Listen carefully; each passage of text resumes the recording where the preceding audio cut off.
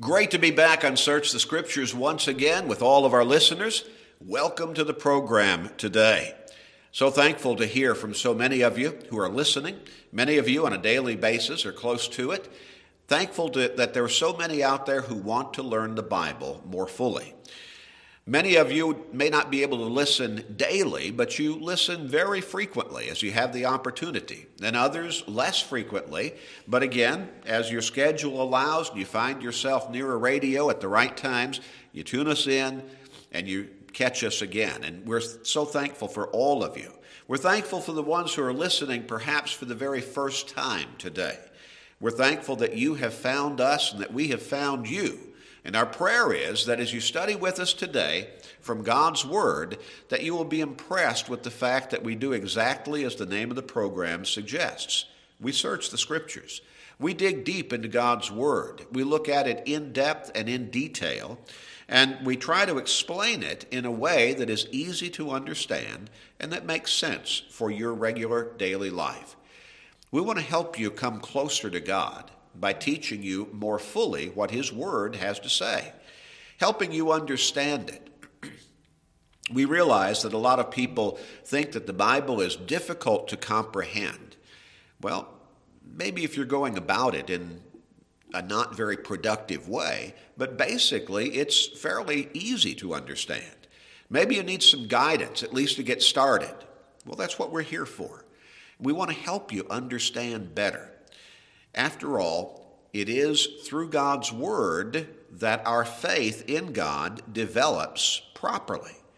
We keep emphasizing what the Apostle Paul wrote in Romans 10 and verse 17. Faith comes by hearing the Word of God.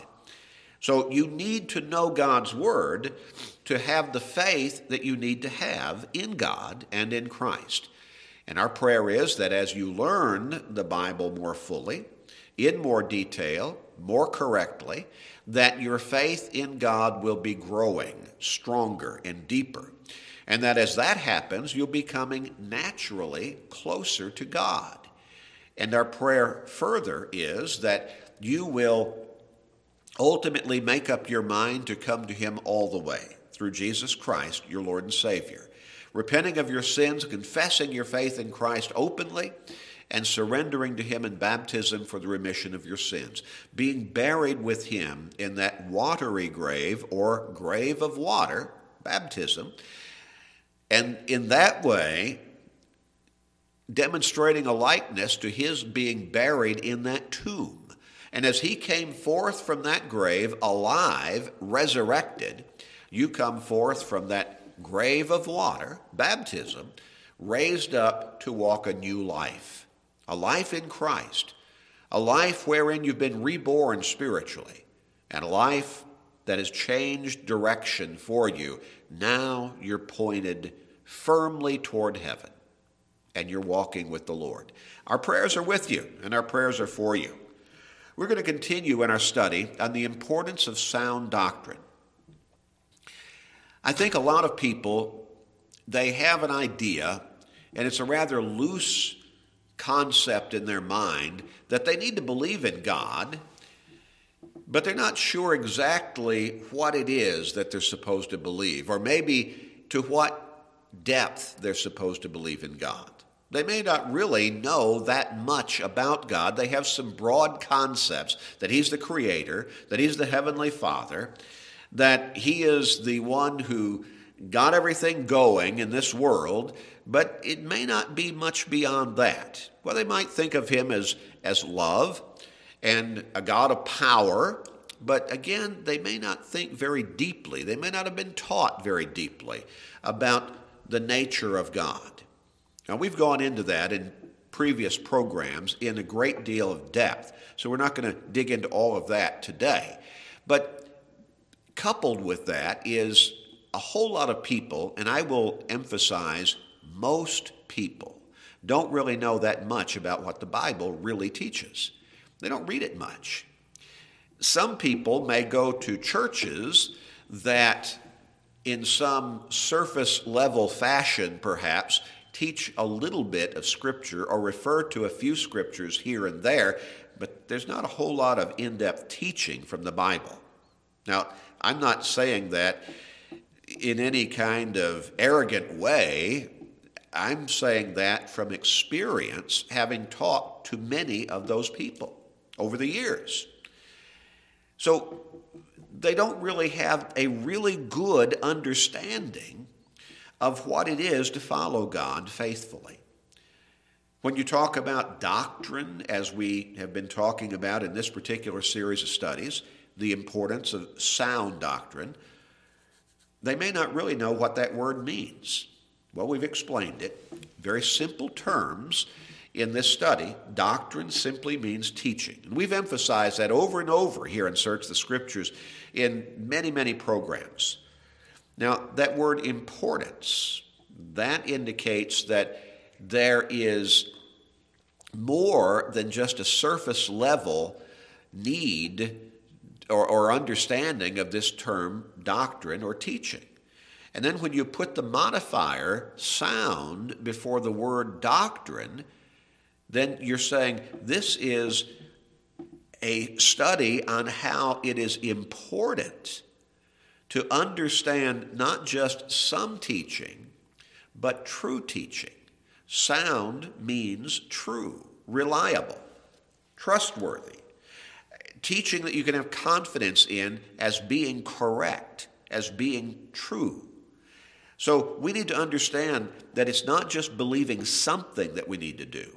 It's not just believing in God some way, but we need to make sure that we believe the truth of God's Word, that we understand it correctly and make the proper applications to our lives, because not only believing in God intellectually, that's not all that we need to do, and that's not what's going to get us to heaven, but we need to believe in Him to the extent that we put our belief into practice, that we live our faith.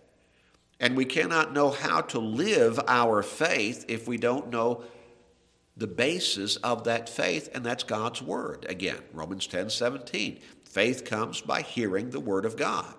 So we got to know, at least in basic, what God's Word teaches so that we can know how to be faithful to Him. In our last program, we closed by emphasizing this particular principle.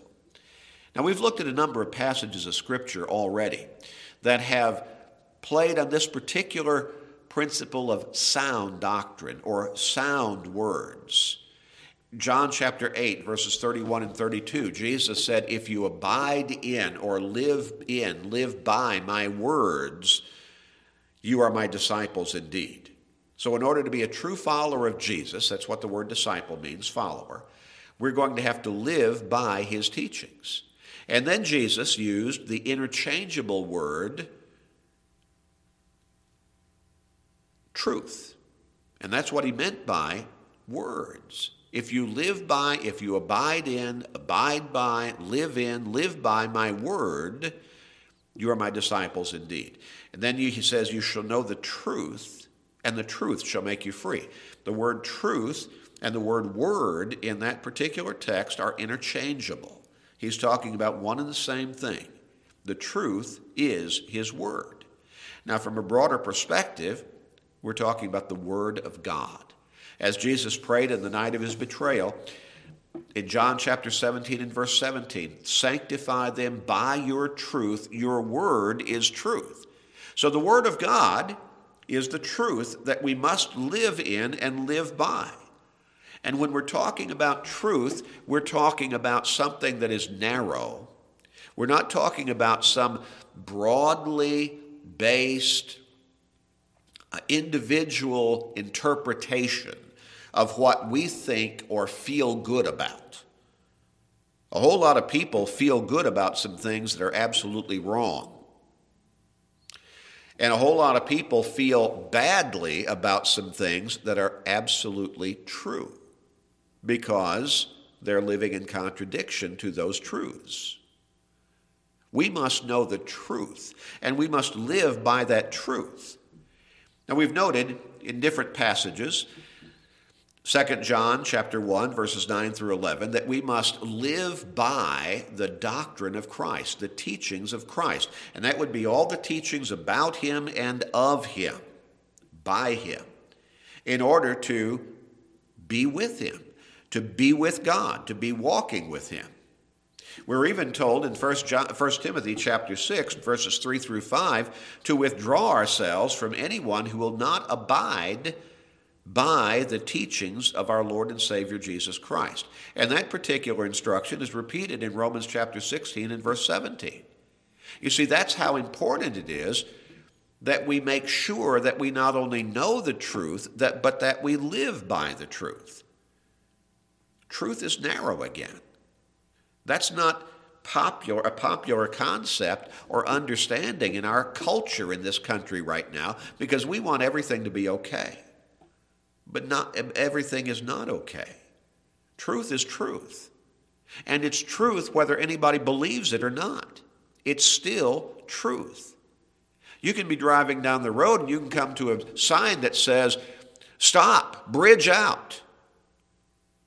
And you can disbelieve that with all of your heart and just press down on the accelerator and plow ahead and go right over the edge of the bridge to your destruction.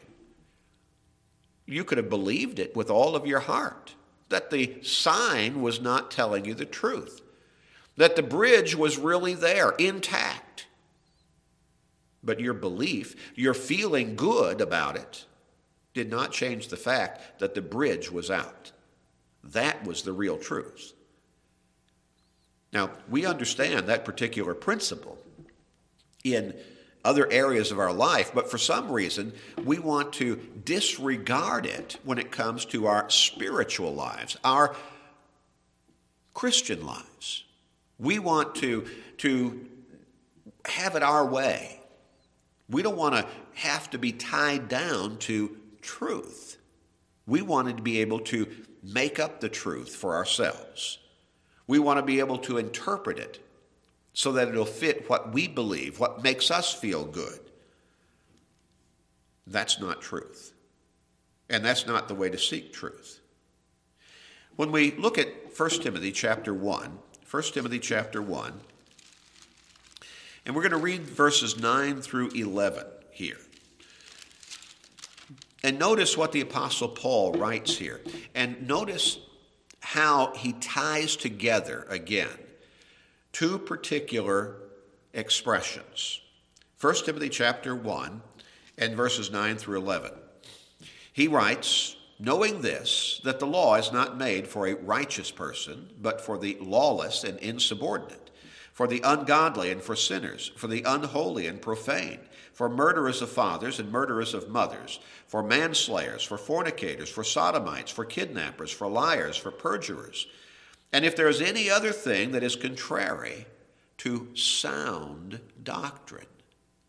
Anything that is contrary to sound doctrine. Now, certainly we would look at this particular list that the Apostle Paul wrote here in verses 9 and 10, and we'd say, well, yeah, those are descriptions of sinful practices or lifestyles.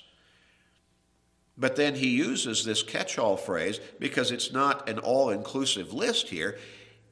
He would have been writing on and on and on and on and on to cover all the different sins and all the different kinds of sins. But he simply says, and any other thing that is contrary or contradictory to sound doctrine. Now, we've talked about what that phrase sound doctrine means. Doctrine simply means teaching. It's an easily understood word. And sound means true or correct teaching. So anything that is contrary to sound doctrine or true teaching. But true teaching based on what? Well, verse 11. "According to the glorious gospel of the blessed God, which is committed to my trust." Sound doctrine based upon or according to the gospel, the Word of God. That's the standard for determining true teaching. We can't just decide it for ourselves. We can't just make it up. We can't twist it to fit our particular preconceived beliefs or twist it around to make us feel good in the life that we're living because we don't want to have to make any changes or any commitment. No, we've got to accept the truth as the truth. And so Paul says there, the law is for anyone who would live contrary to sound doctrine or true teachings. And those true teachings, again, interchangeable terms here, the gospel. That's what he's talking about. In the broader base, we understand the gospel to be the Word of God or the Bible. So our beliefs need to conform to what the gospel teaches, what God's Word really says. That's sound doctrine. That's true teaching. When Paul was writing his letter to the Galatian congregations, and this would have been a number of congregations in the area of Galatia at that particular time, he's writing to them, and he is disturbed because they have already been influenced to some degree by false doctrine or untrue teaching, false teaching. Somebody had come in there after they had been taught the truth of the gospel, and they had, tainted that truth. They had tried to combine false teaching with the true teaching, and Paul, in this particular text, tells them, that doesn't work. When you change the gospel of Christ, it's no longer the gospel of Christ.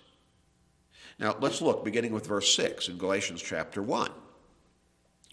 Paul says, I marvel that you are turning away so soon from him who called you in the grace of Christ to a different gospel.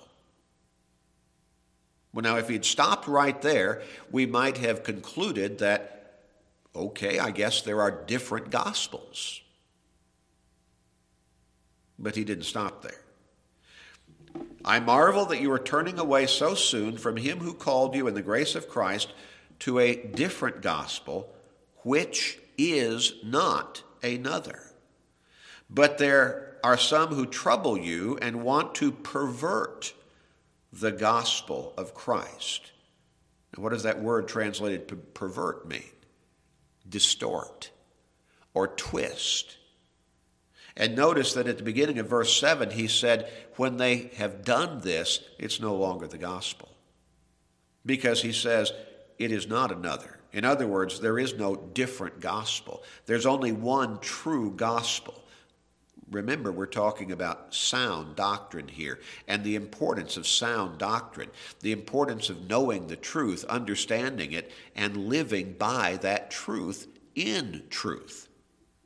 He goes on in verse 8 and he says, but even if we or an angel from heaven, now I don't think we should understand that he's suggesting that an angel from heaven could come down and teach them something that would contradict the true gospel. But he's using a hypothetical possibility here. And he's saying, even if this were to happen, even if an angel from heaven came down and preach any other gospel to you than what we have preached to you, let him be accursed, condemned. As we have said before, so say I now again. If anyone preaches, now this is where it gets more realistic. Anyone, in other words, anybody in this world, any human being, if anyone preaches any other gospel to you than what you have received, let him be accursed. So Paul says, I marvel, I'm surprised.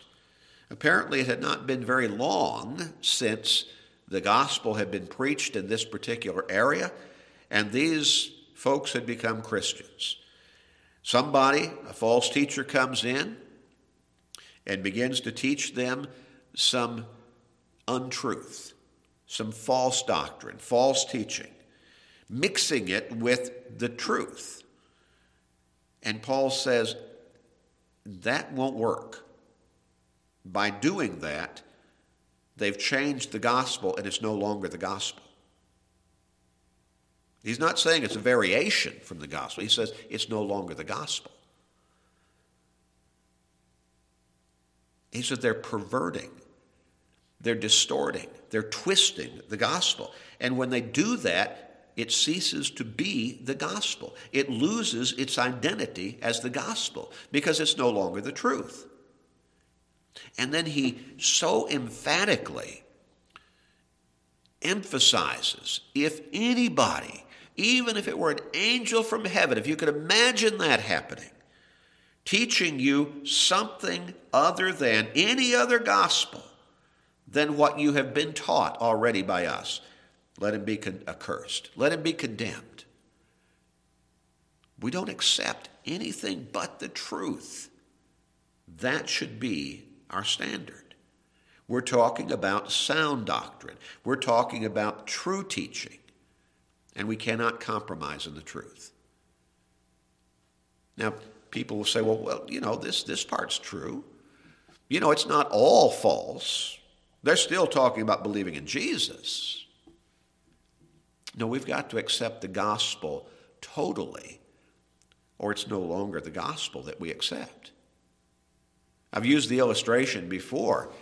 You can go to the store and you can buy a box of rat poison, and you can examine the contents of that particular box, and pretty much all of it's edible, except for a very small, and I mean a very small percentage, that is poison. It's that small percentage that ruins the whole box. You don't want to eat any of it because it's got that small percentage of poison in there. And that very small percentage is what kills the rat and could make you sick or kill you if you were to ingest it yourself. Truth is narrow. Paul says you change the true teachings, the true doctrine of Christ, it's no longer the doctrine of Christ. And anybody who would do that, he says, let him be accursed, condemned. Strong statement? Absolutely. Because you see, eternal life hangs in the balance. We need to follow the truth if we want to be for all of eternity with the God of truth.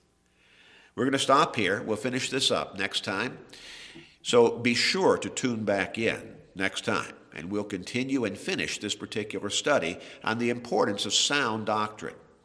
Now, in just a moment, we'll tell you how you can contact us, and you can begin to study sound doctrine for yourself through a Bible study that we would be glad to send you through the regular mail. It is absolutely free. We'll even take care of the postage. All you have to do is ask.